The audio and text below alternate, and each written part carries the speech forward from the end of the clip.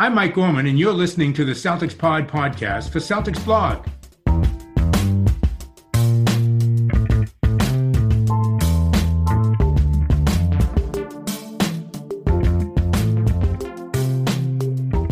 It's Friday. It's not a happy Friday. It's not a sad Friday. It's a tentative Friday. That's what we're going with. We're tentative. Since you last heard from me, and it was Greg last time, the Celtics have decided that they do want to participate in the play-in tournament. It was an opportunity too good to say no to, evidently. Obviously, Jaylen Brown getting injured didn't help at all. Then the game against Cleveland, where just everybody decided that it was time to just be hurt for a day. It just hasn't worked out well up until this point. Obviously, I'm generalizing, but we'll get into it.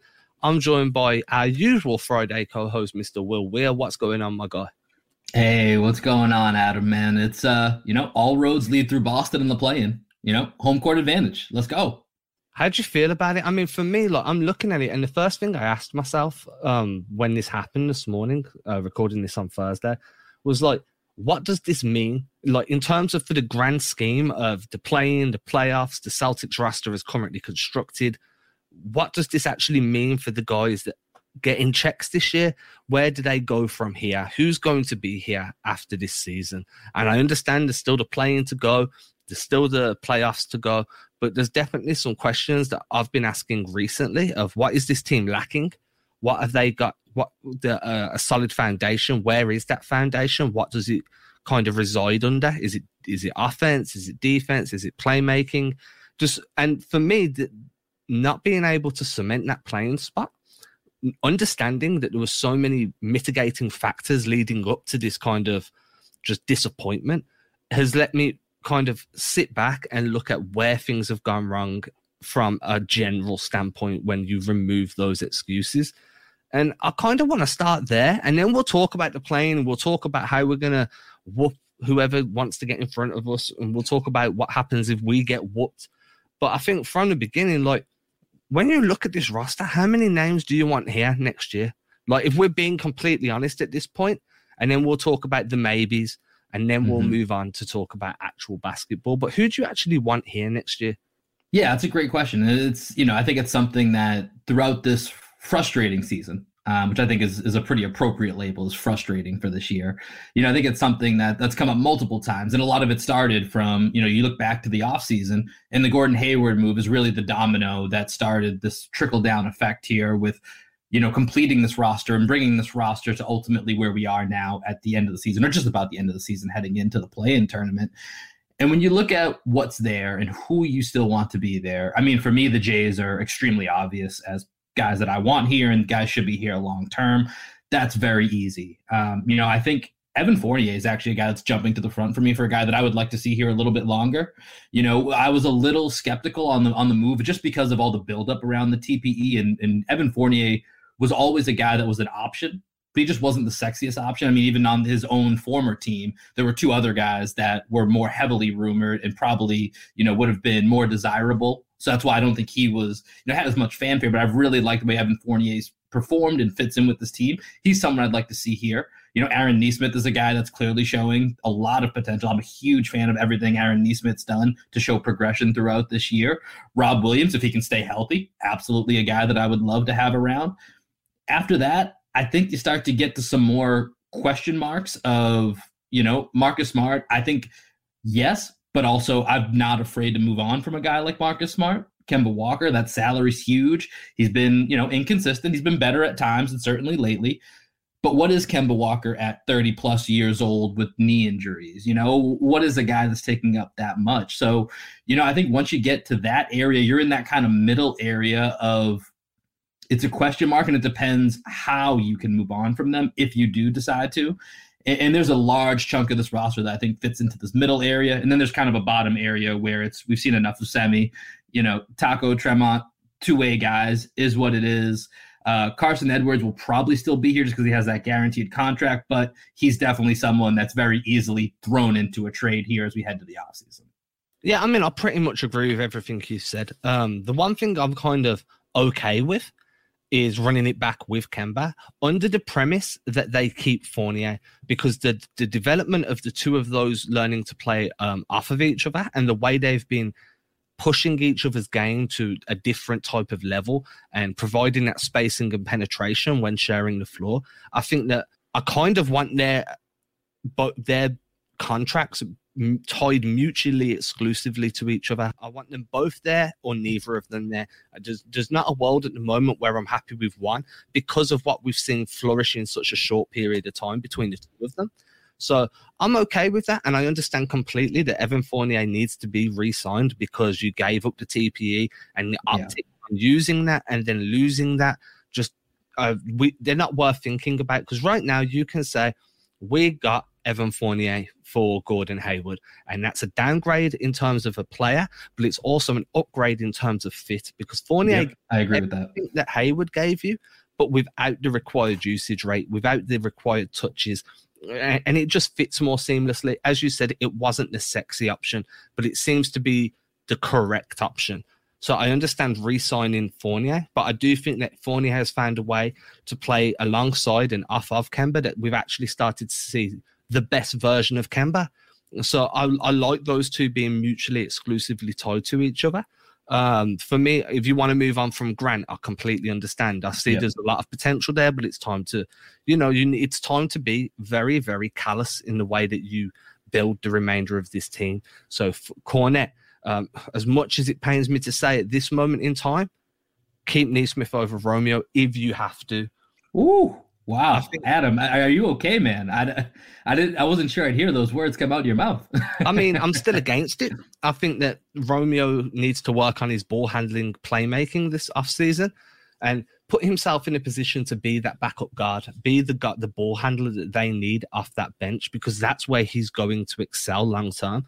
Right now, we're not seeing it, and I just think that that's partly Brad not trusting him. That's partly Brad seeing what else is in the cupboard right now, because, hey, you need to know every option you've got available. The playing's no joke, and these teams that you're going to be coming up against are no joke. The Pacers, I'm scared. I think the Pacers are a good team, a really good team. Sabonis has been putting up some ridiculous numbers recently. Miles Turner's no joke. The Celtics struggle when playing against mobile bigs like what the Pacers have, Then you look at the Hornets, that are one of the most offensively gifted coach teams in the league in terms of James Borrego is a fantastic coach, LaMelo, Hayward, whoever it may be there. And then there's one more team that is it Washington? It's Washington, right? Washington's the 10 seed right now. There's a very, very outside chance the Bulls could come in and grab that 10 seed, which for them, my God, their season's been a disaster, going all in on Vucevic, and now they're likely to lose that lottery pick in that trade. So that's turned out to be a horrible disaster for them. So right now, at the time of recording, I'm not sure if there's games tonight. I haven't checked because I've kind of just been focused on the Celtics today. But as far as I'm aware, the Hornets and the Pacers are tied for that 8th seed, right? Which means at the moment we do not know whether that game one of the playing at 7 and 8 is going to be against Charlotte or Indiana. Correct. With the caveat, the Hornets do hold the tiebreaker against the Pacers, so they at least have the inside track to that game. Who do you fear more? Honestly, I fear the Hornets, and I'll tell you why. Part of it's, if you've been keeping up on, some of the updates around the Pacers and their coaching staff, they don't, as much as we may not have proper on-court chemistry, it's nothing compared to whatever's going on behind the scenes in Indiana. That seems to be a disaster, and a team that, you don't usually hear too many teams revitalizing their season amongst a mutiny against their head coach. So, just for that simple reason, and they've been a little bit banged up. I know Miles Turner's been banged up a little bit. Brogdon's been banged up a little bit. If they were healthy, I think the Pacers would easily be, if they were healthy and there wasn't all of this weirdness surrounding their coaching situation, I think the answer would easily be the Pacers. But for me, it's the Hornets. And it's just because, if you think back to a couple of weeks ago when we came out and played them on a Sunday matinee, and they just straight up came up with more energy, more focus than us. It wasn't an X's and O's thing. I think we talked about that at one point. It wasn't X's and O's. There was no strategy that, they outwitted us. As good of a coach as Borrego is, as you mentioned, they just came out with this fight in them that the Celtics didn't have. And the Celtics have had so many nights like that, you would think, once again, you would think that once the play-in, which is technically, a playoff type scenario, but we talked a week ago about how Brad Stevens said the playoffs have started and we've seen 4 straight losses. So there's no indication that guarantees the Celtics will show up for that game. And LaMelo's back. He wasn't there the last 2 games that we played them.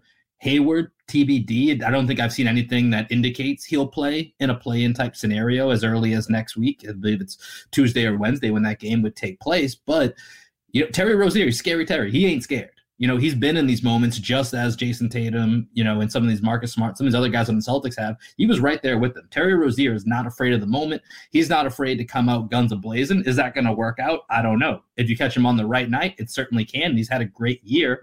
So I think the Hornets have a little bit of that, chip on the shoulder. We got nothing to lose. And they're a team that just has a lot of young guys that seem to like each other, seem to play well together.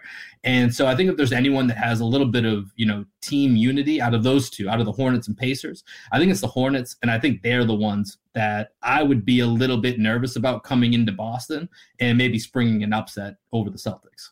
Yeah, so for me, it's like, I completely agree. If you look at the way the Hornets roster is constructed and the way that they can go 5 out, a legitimate 5 out offense where everyone on that floor can stretch you, can score, can penetrate off the dribble, and then they can also go big with Biyombo. And there's some ex-Celtics on there, as you say. Rozier's there, yeah. Brad Wanamaker's there. If Hayward does decide that he wants to risk all of eternity on this one game, then he can be there too. But there's points to prove is basically what I'm getting at.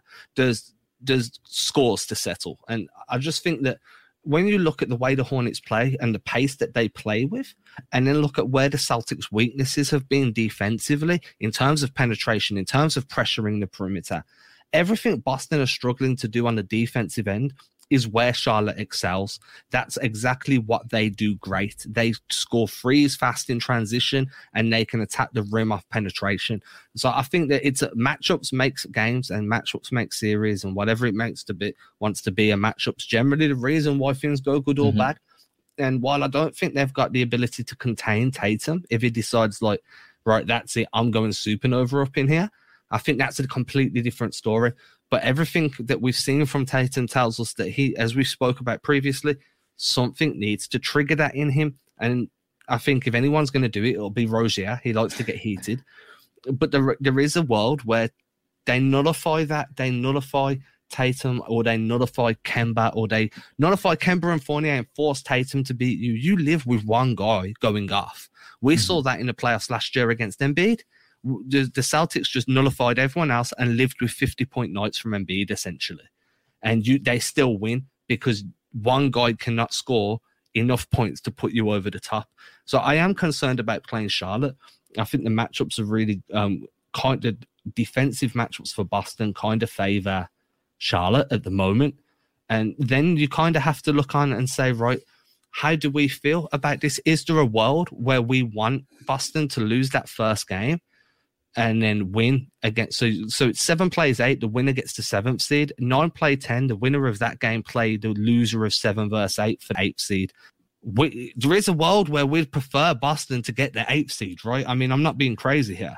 That's a tough one. And, there's 2 parts to that. Number one, I'm not entirely sure because I kind of expect the Wizards to act. Let's say everything holds the way it does and we play the Hornets and the Pacers play the Wizards. I would expect the Wizards, the way that they've played over the last month and a half, whatever it's been, I would expect them to win that game. And if I'm the Celtics, I want no part of Westbrook and Beal right now. I know Beal got banged up the other night, as Kent Bazemore alluded to, trying to chase Steph Curry in the scoring title.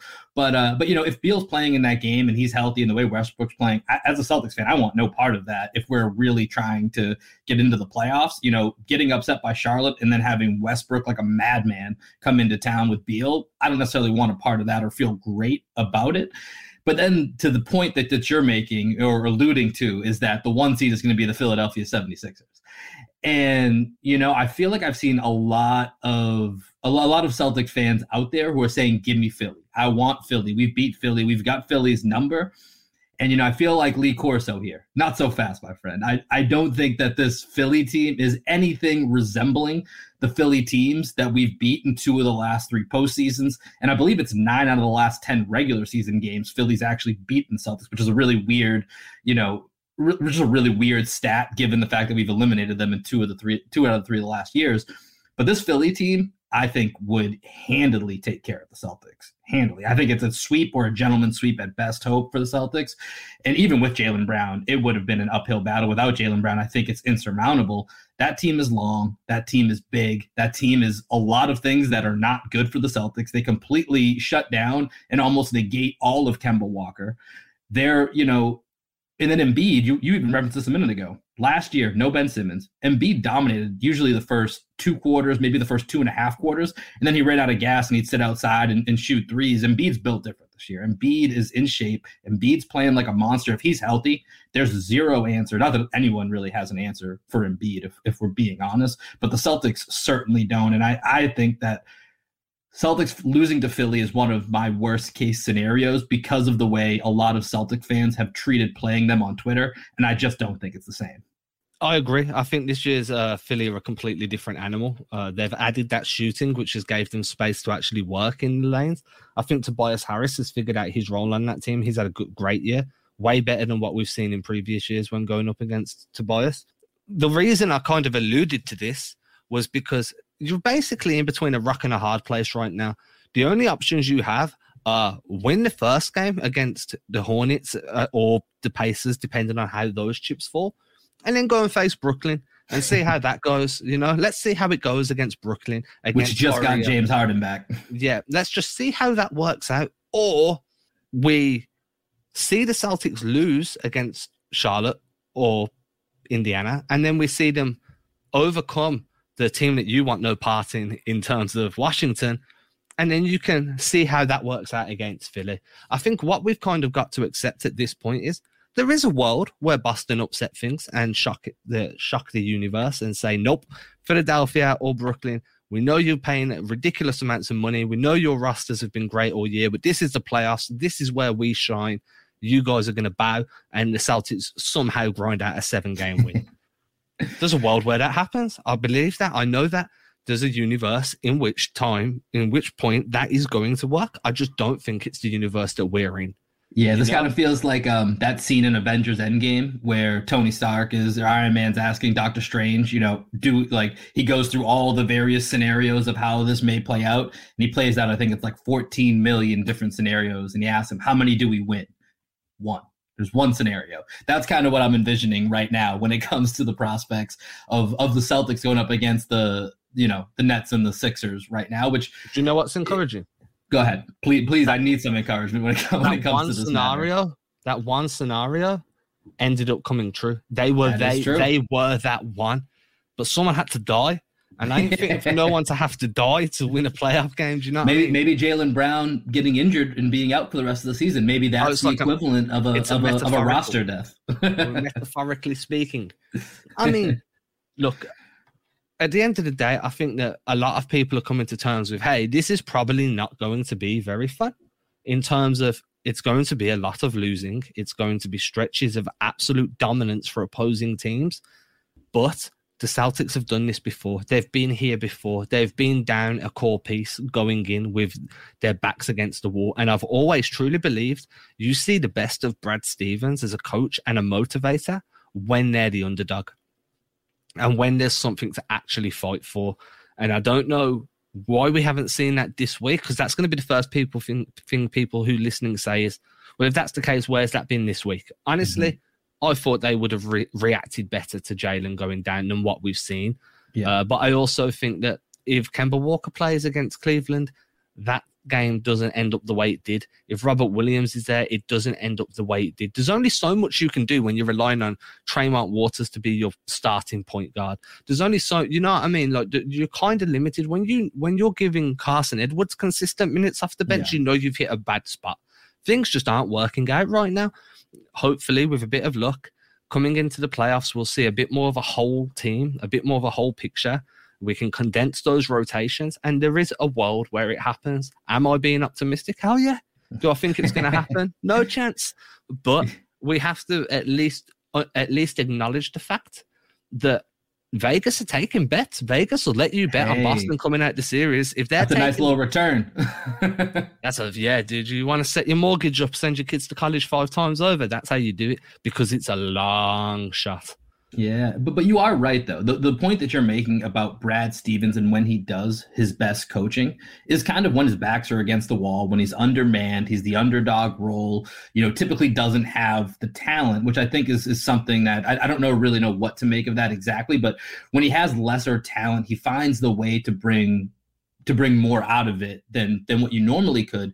But it's with some, I guess maybe we'll have to see what happens going forward with these talented teams. How does he then do that with them, bring them to that next level? And I don't really know what the answer is to that. But given that scenario, in 6 out of the 8 seasons Brad's been here, I feel like that's been most of the season of what he's done, is taking guys that are typically, overlooked. They're undermanned as a complete team, and he's brought them to another level that a lot of people did not see coming. All of the talking heads had the Celtics out in various points when they made these conference finals runs well before that.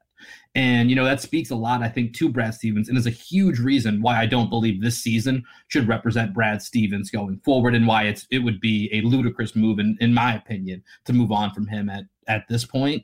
So you're right. There is a chance that Brad Stevens rallies the troops, and why that hasn't happened to this point, I don't know. I'm with you. I can't answer that. I don't know why we haven't seen that same response, that same fight. But it doesn't mean that it can't happen. And it's been an area where Brad Stevens has shown to have strength in that area and bringing that out of this team. So who's to say it won't happen? And who's to say maybe that play-in game, getting a little bit of true playoff atmosphere. We've said the playoffs have started. Brad Stevens has said it, but we all know technically that isn't true. With the play-in, there's no more technicality. It's here. It's starting. You win or you go home. And that's then a very stark reality that hits you in the face. And maybe that kind of is a wake-up call and changes things a bit. How much do you think, if the Celtics do kind of figure things out and they do find a way to progress into a second round or beyond, how much does that actually feed into the narrative that Brad can only coach underdog teams and that he can't handle that full strength superstar roster? I think that while right now the world is calling for Brad Stevens' head anyway, and somehow if he finds success in this playoffs, wouldn't that actually give the people wanting him fired more ammunition than if he failed? Do you see what I'm like? I see where you're going, and I can't stop laughing because I hadn't even thought of this as a possibility as we're kind of going through this exercise. But now that you say it, you're totally right. But at the same time, the people that are calling for him to be fired would then also kind of need to shut up for a little bit, because Brad Stevens is now proving his worth, but it's also in a way proving their point that he wasn't coaching up to the level with the talent. And I don't know, I have no idea what to make of that. It's a great point.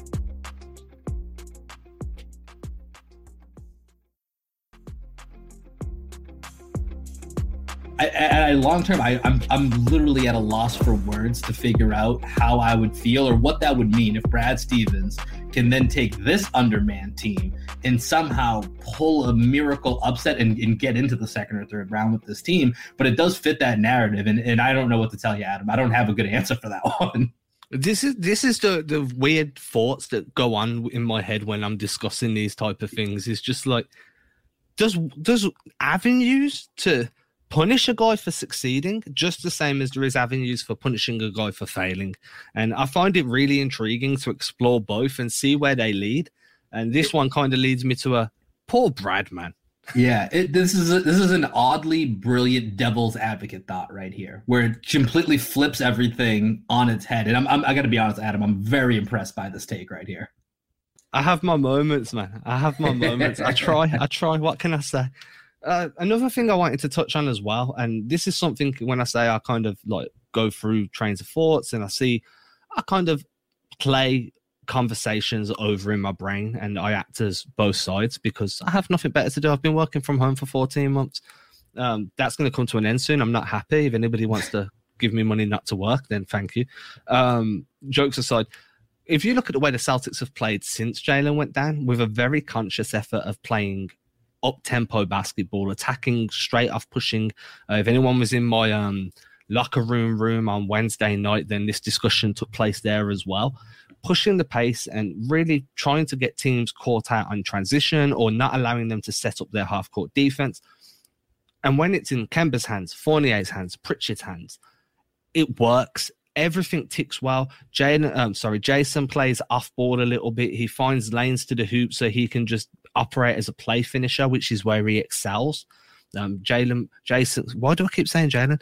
Jason Tatum came into this league as a play finisher and scorer. That is where his number one requisite skill set is. And now everything's slowly being unpacked and they're developing more aspects to him. But if you need to get the best out of Tatum for the rest of this year, then you need to put him back in positions to just be an unconscious scorer. And that's putting him off ball. If you look at when he plays on ball and he's in the one asked to bring the ball up court, that's when that pace falls off a cliff. And that's when everything slows down because he's more methodical. He's not at a point where his playmaking comes naturally and unconsciously and everything is recognized and he's not there yet. So do we want Boston to get to a point now where Tatum isn't the one running the initiation of the offense? He's the one reaping the benefits from somebody else's creation that have been creating at a high level for their entire careers this far. Yeah, I think that's absolutely the way the Celtics need to play if they're going to make any type of noise here going forward. And especially where we don't really know what's going to happen with Rob Williams on a day-to-day basis. And Brad, in his interview with Scalp before the Cavs game, talked a little bit about this where, you know, when Rob Williams was fully healthy, they were kind of using him in that Al Horford type role to keep the ball moving in that half-court offense. You don't have him anymore, or you haven't had him for much of the last several games. And so without that, that changes the dynamic of what that half-court offense looks like. And putting the ball in Tatum's hands like that, like you mentioned before, where, you know, he's a little bit more methodical, it gets a little Carmelo Anthony-esque, you know, then that's just, and then playmaking yet is not where his skill set is at for us to have the most optimal success. Playing with that pace, keeping the ball in Fournier and Kemba's hands, and even Marcus's hands when it slows down into the half court, I think is going to be the way to go. And then on the back end, trying to get Tatum in favorable matchups on the back end, whether that's with off-ball screens, getting him into the, you know, low to mid post, maybe finding ways to dribble and drive and catch him in the corner. I think those are going to be the best ways that you optimize what does Jason Tatum does. You said best, score. That's the main thing that Tatum's going to need to be for this team to have success over this last little stretch, is just be a hell-bent scorer where he's scoring 30 plus a night. That's the path of the Celtics to success, is 30 points from Tatum efficiently without him having to be that main ball handler, because he's just not there yet. I agree, man. And you hit on a great point. Running those off-ball screening actions for him while his off-ball is going to be immense for getting him into scoring opportunities. And I keep coming back to this. If you go back to when the Celtics played San Antonio the other week, and you watch how they screen off-ball for DeRozan to get DeRozan in motion going downhill, because DeRozan's unconscious from mid-range, he's solid around the rim. What they do is they run like a step-up back screen. So a step-up screen is when you screen facing towards the halfway line, the half-court line. And a back screen is when you screen a guy's back. So you step up and then you back screen. A step-up wouldn't be at the guy's back, which is why you have to call it a step-up back screen. I digress. But running that type of screen right there, when Tatum is off ball, creates such an angle for him to receive the ball in motion, and he's already got enough steam ahead of steam going downhill that if he doesn't score, he gets fouled. Those are going to be the options that the team has. Foul him, let him score. Maybe, just maybe, he'll rise up and drain one in your face and draw the and one there anyway. But you're opening up his game to be exactly what his primal skill set is. That is what he is. He is an unconscious assassin. So you put him in those areas to be the superstar scorer that he is. And those step-up back screens, and then obviously if it's in transition, setting those drag screens. So basically what I'm saying is I want some variance. I want to see a variation of screen set for this guy. I want to see them diversify but simplify the offense a little bit. Stop waiting for the half-court sets to the half-court defense to set and then attack. Attack in movement. Get people in motion with these step-up back screens. They ran one for Tatum yesterday against Cleveland, and I'm pretty sure Tatum got a nice little finger roll, a nice jelly finish off it because of the motion that it created for him. If they don't do that and they still force Tatum into this playmaking role, I don't think that the world that we're living in is the one chance. You know what I mean? I think Dr. Strange is lying at us at this point. So Yeah. there's a lot that goes into this. It's more than just Tatum, and obviously it's a collective. But you touch on Rob Williams. How much do you think his value is being hurt right now around the league, to the Celtics organization itself, for yet another injury layoff?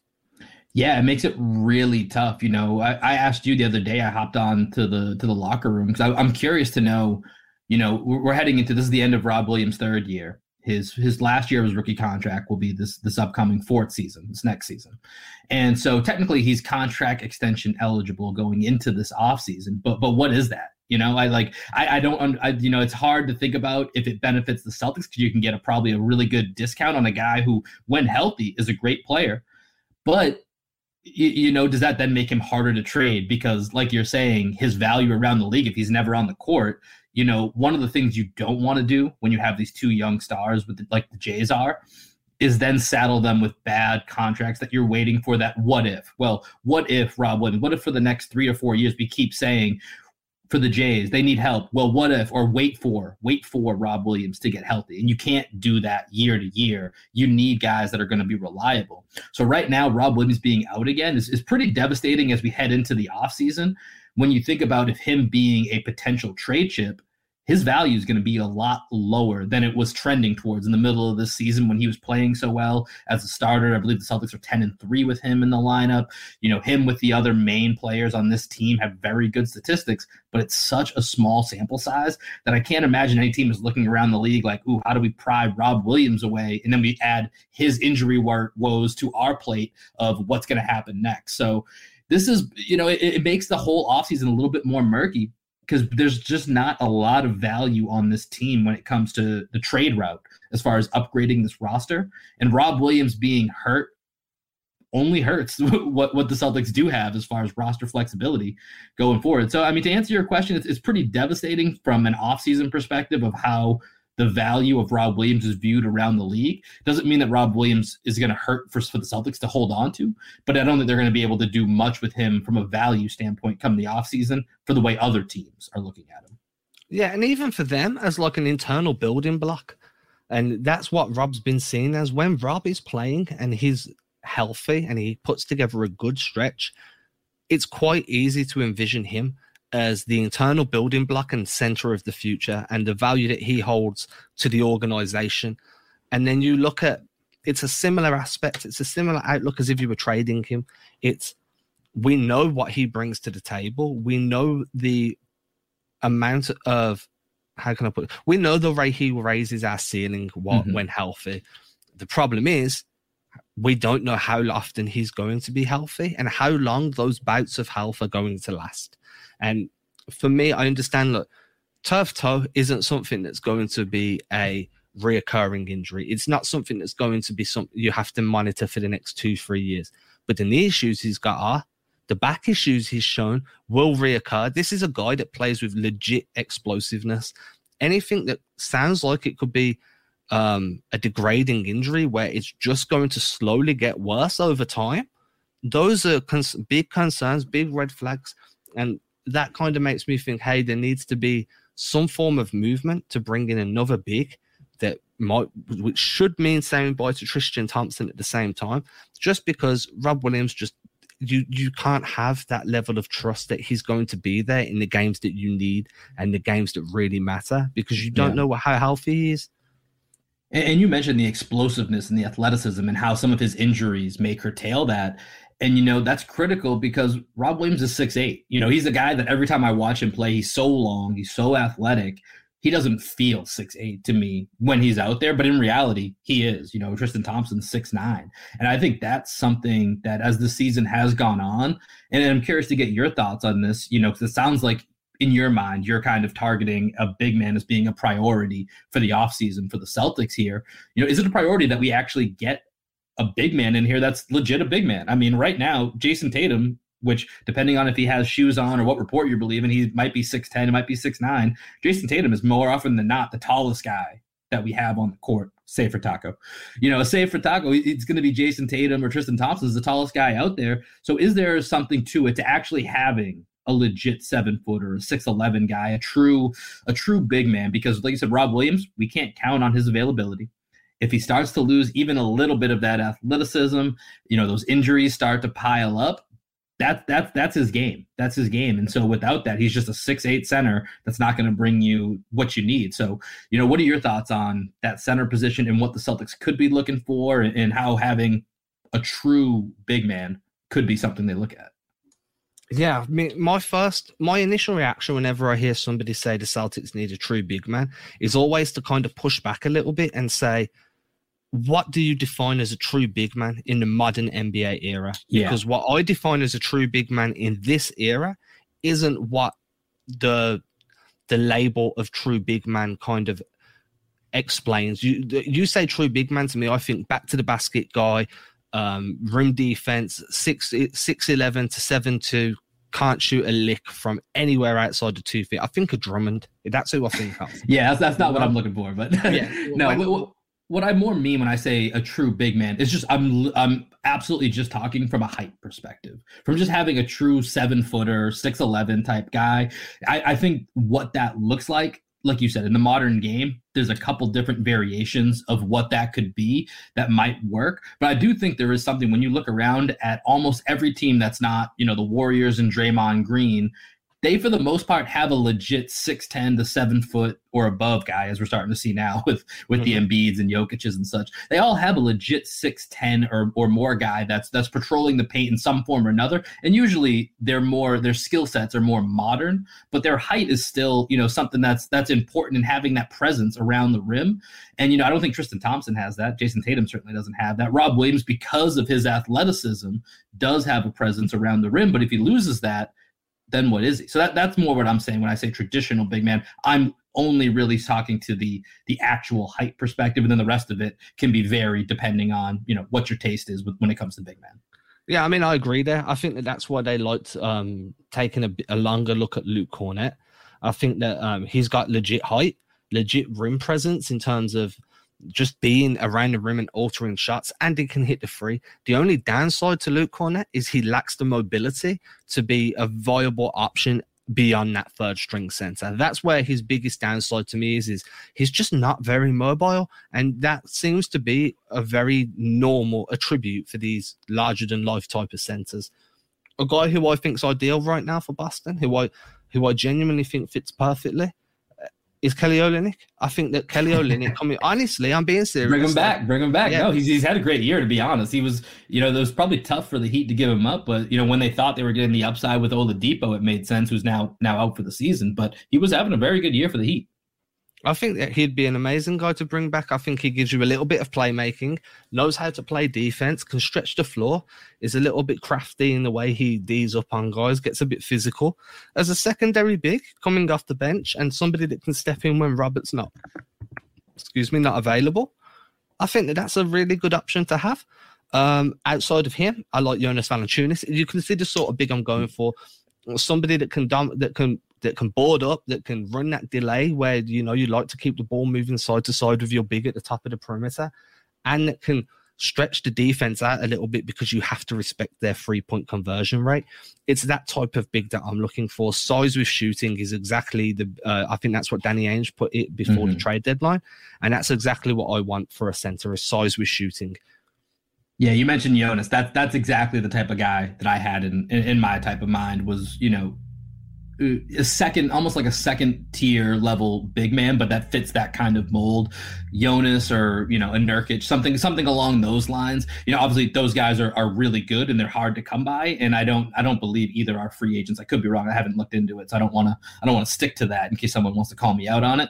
But those are the type of guys that I think could be really valuable. And, an example is kind of like with Vucevic. I think that's maybe what Danny Ainge envisioned, is something along those lines of a fit. And Vucevic is also a great passer to go along with it, as we saw just a couple nights ago when he put a triple-double on the Celtics. So I think that's in the pursuit of Nikola Vucevic was along the lines of what Danny Ainge was thinking. Like I said, making that happen, that's going to be easier said than done than you and I sitting here on a podcast and talking about it. But I think that would be the ideal fit, is someone along the lines of Jonas Valanciunas.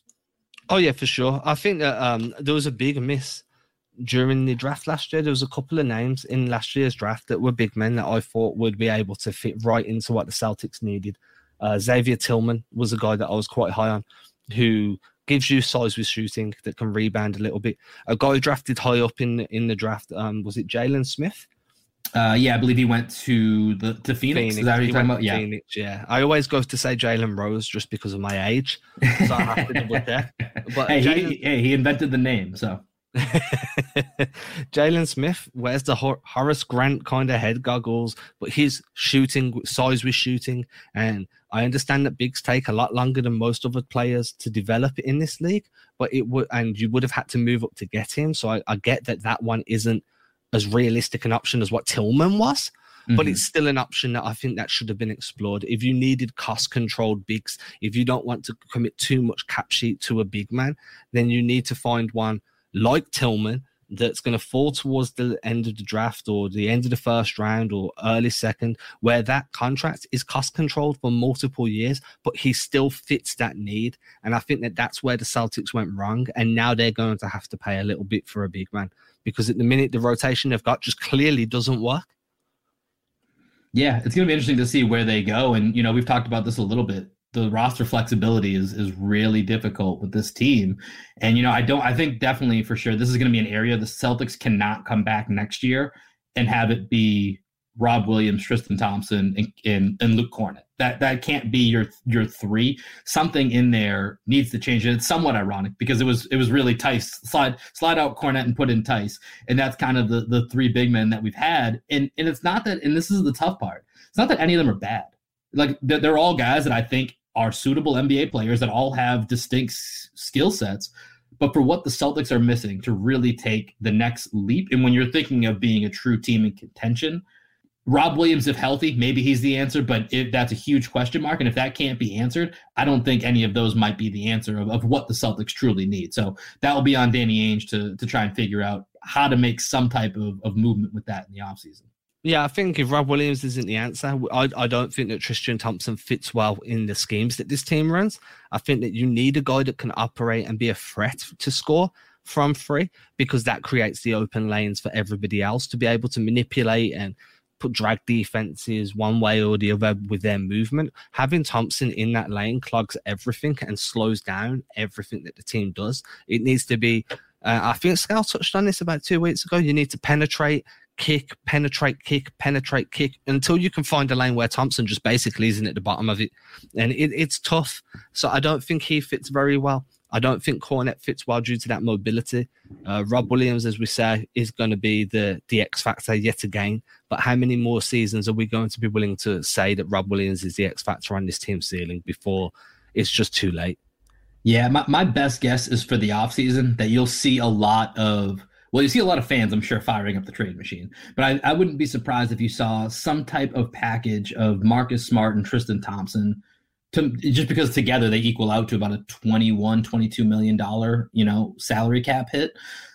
So I could see the two of them being packaged in proposed deals, and maybe you have to add in draft picks, or maybe Rob Williams is a part of that as well. If you're really going to try and make trades with this roster as is, I think those are going to be three names that you'll see, kind of rumored and bantered about a lot, are going to be Marcus, Tristan, and Rob Williams. And I'm okay with that at this point. I'm not great, and I'm not ecstatic about that. I think that you're losing two pieces that could be legitimate core pieces to a championship team in Marcus Smart and Robert Williams. But I also think that the mistakes of the past need to be rectified. And unfortunately, it's going to be a couple of these guys that we've grown accustomed to, we've grown fond of. It's going to be those that have to move on to rectify the mistakes of the past, and using too many draft picks too many years instead of consolidating or moving out and wheeling and dealing a bit more. So I get it, and I'm okay with that. I mean, first things first. Let's see what happens against Charlotte. Well, first of all, you got to get through. You got to get through Minnesota, through Minnesota and New York. Yeah, New York. We still got to wrap up there is that whole little regular season thing that we do have to wrap up first. Yeah, let's wrap that up. Let's see what happens in the play-in, and then we're going to talk a lot more about the play-in, and we're going to have to start looking at some draft coverage in the next couple of days, because it's something we need to pay attention to. I will say something to keep in mind here. If you look out west, the play-in is going to be Steph Curry versus LeBron James. So we're in good company. If that makes you feel better. We're in the same tournament that features Steph Curry and LeBron James. So that can't be all bad. Well, I'm cheering for Steph Curry every day now.